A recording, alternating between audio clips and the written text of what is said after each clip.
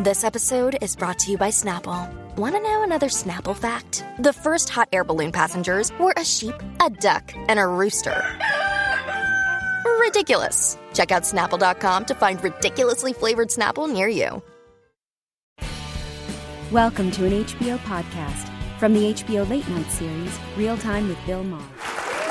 Hi there, CNN. We're here with award-winning media contributor to ABC News, U.S. Today, and The Hill, Donna Brazile, and former Illinois Congressman and author of Renegade, Adam Kinzinger. Okay, here are the questions. Any guesses on the next candidate to drop out of the Republican presidential primary? DeSantis. Yeah. I think it's DeSantis. He's collapsing. I think he's next. What happened there? He was doing so well as a Florida governor. I advised him publicly. I said, don't run. First of all, no one's going to take it from Trump. You're 44. You could do this for the next next 40 years. His problem is he was trying to be Donald Trump. His play was Donald Trump's going to fall out, with the case or whatever, and he would be there to inherit that. It was a bad play because Donald Trump's not going anywhere, and he has no personality. He's literally one of the most boring guys I've ever worked with, and I mean that with a straight face.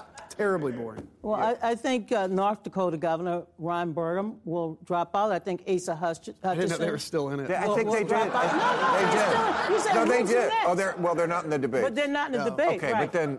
And then I also believe that Chris Christie has to prove himself. And Vivek needs to just shut the hell up and go home. I'm tired of it. We all hate Vivek.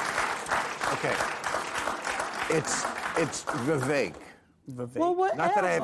Vivek. Whatever. Would you say that about other ethnic... Donna, I'm Donna. Vivek. Is it Vivek Ramaswamy? Ramaswamy? Ramaswamy. Thank you so much. I learn so much when I come on this show. I know, but... Vivek needs to go home.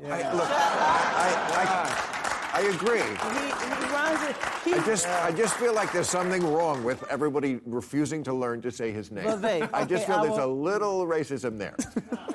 There's just a little... Okay. Vivek, I'll say it. Okay, all right. I'm just saying. It's like, I know we don't like him, but, just say his name right. You're the first one I've ever heard say that. I could be wrong. Maybe it's not Vivek. Yeah, maybe No, it is Vivek, because I heard him do a rap, and he said it rhymes with cake. Okay, all right. And this is what the CNN audience needs to know. All right, are you surprised that the Republican chair of the House Ethics Committee is now pushing for George Santos to be expelled from Congress? Okay, there's another one of your... Yeah, no, I'm not surprised. I mean, look, it's... Did you work with him, George Santos? No, thank God. He came after me. He came after you. Yeah, okay. But so they're down to whatever it is, 3 or 4 vote majority now. The Republican majority is doing nothing else the rest of the year. They'll have to deal with keeping the government open. Please God, they can get Ukraine aid done. That's going to be really important. Ukraine, Israel, etc. But they're not going to do much else. So now you're at a point where a 4 or a 3 vote majority is pointless, and he's become a huge anchor. I think even this finally crosses a red line for them, and I think they'll vote to expel him. He's an embarrassment to the institution itself. I'm a former congressional staffer, but Bill, when I looked at that list of things he spent campaign money on. I mean, all the years I run campaign, I never thought I could just take a little drive-by to Sephora or get a little Botox and a little lift. He's like the only like campaign finance scandal I've ever seen that didn't even try to launder the money through something else. He literally just took it, put it in his bank account, and got an OnlyFans. Right. It was OnlyFans. Yeah. I mean, Trump wears a lot of makeup, but I assume... Well, he does. He does. I mean, he's always under 2 pounds of bronzer. But I That's assume the natural glow of somebody who's already hot. He's gone to hell.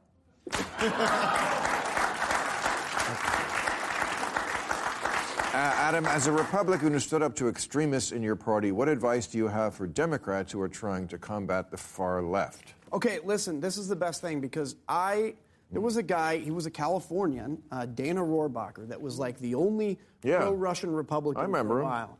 And I'd take him on in the Foreign Affairs Committee, and people would say, just let it, he's just one person. He's probably being paid by the FSB, right? Whatever. Well, that crazy ends up like overtaking the party. The crazy of, nobody imagined Donald Trump in 2014. You've got to kill extremism in the cradle or it takes over. Because if you look at your coalition and say, we need this extreme, we need the pro-Hamas faction, or we need the anti-Russia faction, or the pro-Russia faction, they end up calling the shots. Because if everybody in this room has a grenade, right, we're all equally powerful. If somebody's willing to pull the pin, they're the most powerful person in the room. And extremists are willing to pull the pin. You have got to be willing, pull the pin with them or whatever. You've got to be willing to fight back. Did you ever hear that tape of Paul Ryan, Kevin McCarthy, and Steve Scalise talking about Rohrabacher and Trump? Yeah. Okay, if people don't remember this, this is the fact that this doesn't get more play. This is years ago, but this is on tape. Yep. And one of them says, I think there's two people on Putin's payroll. Yep. That was one of them is Rohrabacher, and one of them is Trump. And the other two don't go, oh, my God, let's do something about it. They say, this stays in the family, right? Yep. Mm-hmm. Yep. Hell, I told you that's where you go. Well, it went better in rehearsal, but still good. No, but that is kind of amazing. Yeah. But Bill, any form of extremism must be denounced. We must condemn those who are marching, saying that what Hamas did on that horrific day was right. We should immediately call for Hamas to release the hostages. Well, we are. We're calling for it. No, but we have to demand that. You see people marching on... Demand? Why do you think Israel is attacking? Because they don't just respond to your demands. People who are protesting. They're protesting, and they're saying, leave Hamas alone. And I'm like, no, Hamas started this. It's a cancer. It's a cancer. So interesting. They did a poll of the people who live in the area from the saying from the river to the sea. In other words, Israeli Arabs. Yeah. They don't want to live under Hamas. Nope. That 77% of them said, no thanks. We're living in Israel. It's way better than living under a terrorist group. Yeah, why don't you teach that at college? Okay, what do you think of prominent Democrats like David Axelrod calling for Biden to, quote, get out or get going? Did he say that? Get out or get going? I believe in a tweet or two and some stuff. Look, people who think that Joe Biden is perhaps too old, they're right. Perhaps. Don't spill the water. Something might come out of it. It's not that. Everyone ages differently. I agree. So Betty White lived to be 99. No.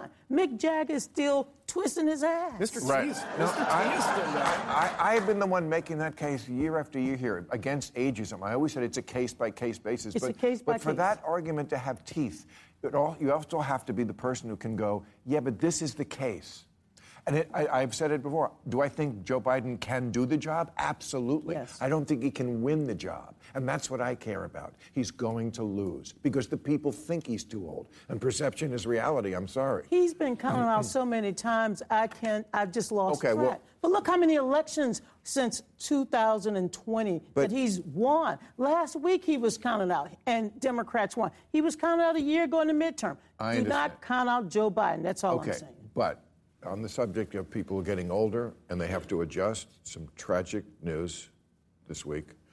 Snoop Dogg said he's quitting pot. Yeah, I saw that. I know.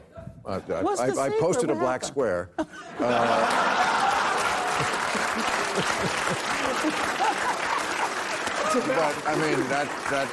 and I remember him sitting right here and me telling him, this is about 12 years ago, and I said, Snoop, I love you, and we're both pot brothers, but you smoke too much pot. Okay. Yeah, because he's always on Instagram smoking pot. Right. He doesn't even open up his Instagram until he's smoking pot. Can I tell you, the funniest thing about his statement was, I didn't know if he was serious, because at the end of it, he's like, I'm giving up the smoke, and he goes, please respect my privacy in this time.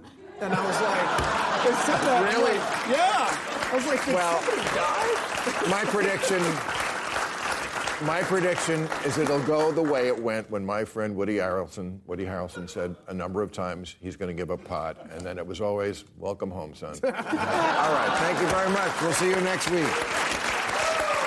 Catch all new episodes of Real Time with Bill Maher every Friday night at 10, or watch him anytime on HBO On Demand. For more information, log on to HBO.com.